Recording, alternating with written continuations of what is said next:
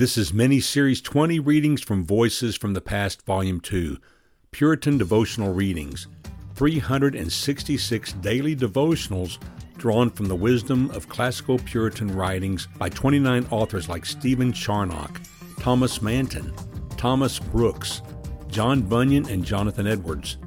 These daily devotions will inspire you to more trust in Christ, more prayer, more worship, and more service as you live out the robust Christian life.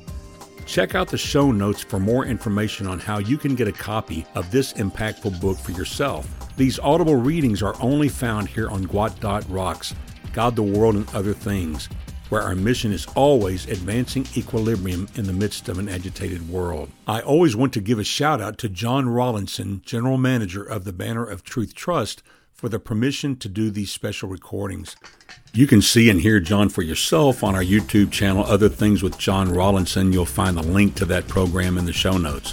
This is reading number 15, found on page 156, June 4, by Richard Sibbies, Works, Volume 7, pages 424 through 425.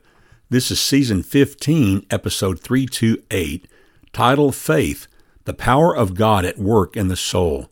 Subtitle, Real Religion Requires a Supernatural Eye. Hebrews 11:26 says, He considered the reproach of Christ greater wealth than the treasures of Egypt, for he was looking to the reward. Faith is sometimes called sight. As the natural eye cannot see the invisible, so the natural man cannot see the things of God. This needs supernatural sight. Reason cannot see the resurrection of the body, the life to come, and such things as the Word of God reveals to us.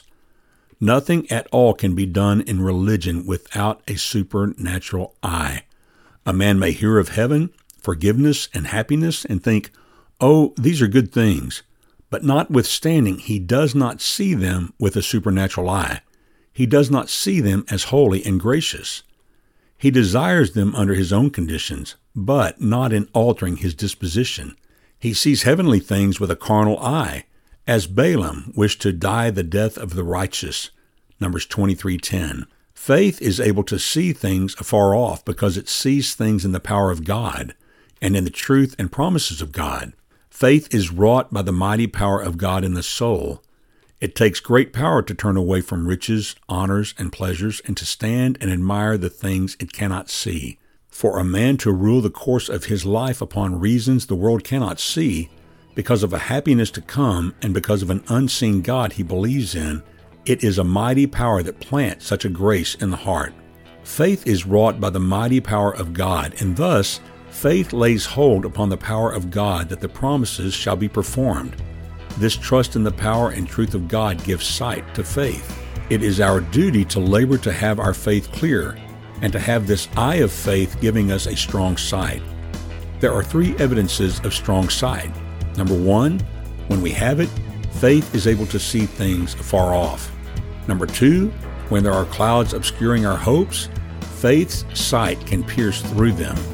Number three, when there is a little light with many obstacles, faith yet breaks through to see things remote. Blessed are the poor in spirit, for theirs is the kingdom of heaven. And with that, my friend, I bid you peace.